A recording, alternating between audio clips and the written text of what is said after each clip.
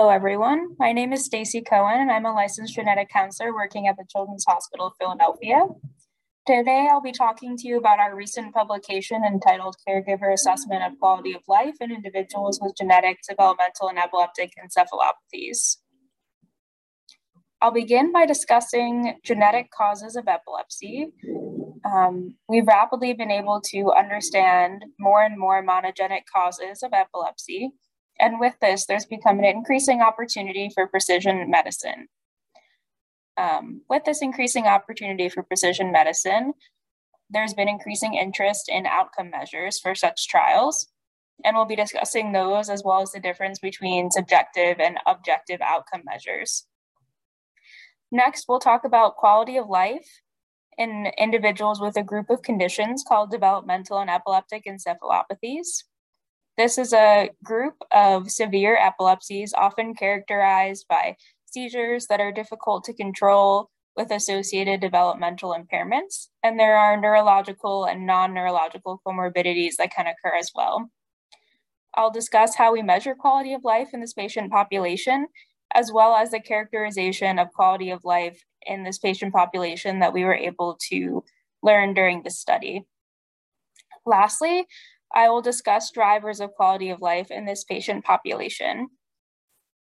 We found that the frequency of seizures and the amount of time that an individual with seizure freedom are not correlated with quality of life. Rather, days that are minimally disrupted by seizures are correlated with quality of life. As I was saying, if we kind of think about genetic epilepsies overall, and their diagnostic journey. You have a child with an unexplained epilepsy. We're now able to send genetic testing clinically and identify a genetic cause in about 30% of individuals. Once we know about a particular gene, its mechanism of disease, we can do research in order to understand the disease mechanism through animal models, cell models, in silico analysis, and other methods. The goal of understanding the disease mechanism is ultimately to drive precision medicine therapy. One of the common ways that we measure outcomes in such trials is the frequency of seizures. So does a particular therapy decrease the amount of seizures that an individual has? However, as I mentioned, these individuals often have many other medical complications going on, and so it's becoming increasingly important to understand what other outcome measures we can look at in order to improve quality of life in patients in this population. So how did we do this? In our study, our population that we targeted were parents and primary caregivers of individuals with DEE, or developmental and epileptic encephalopathy. We recruited participants for our study from 9 different patient advocacy foundations associated with DEEs. We sent out a survey, which I'll discuss on the next slide, and collected data for approximately 3 months. We used a REDCap survey that was piloted to take about 15 to 20 minutes to complete and had 3 parts. The first part was focused on demographic information, so things like age of the child, sex, race, ethnicity, and things in this vein. The second part had to do with medical history. We particularly wanted to focus on seizure history, and we also looked at comorbidities. For both of these, we used previously adapted tools. The third part of the study, we used a survey tool called the QI Disability, which measures quality of life in 5 domains for individuals with developmental and intellectual delays and impairments. The 5 domains are listed on the slide here. There are 32 items in total that measure quality of life. And what did we find from our survey? In terms of the participant demographics, the average age of the affected child was about 11 years old. We had a roughly 50-50 split in males and females. We did find that our patient population was majority white and of high median income, which is a limitation of our study. The most common genetic diagnoses were SCN2A, SLC6A1, SCN1A, and KCNQ2, but we did have a broad range of genetic diagnoses in our cohort, and you can see that listed out in full on the slide here. Next, we measure seizure frequency in 3 different ways. So first, we measured just the frequency or how often a child was having seizures.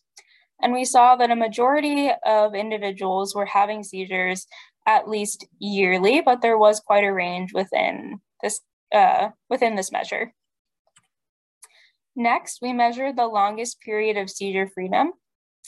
And again, you can see most individuals had been seizure-free for at least 1 day when they completed the survey, but almost 20% were continuing to have daily seizures.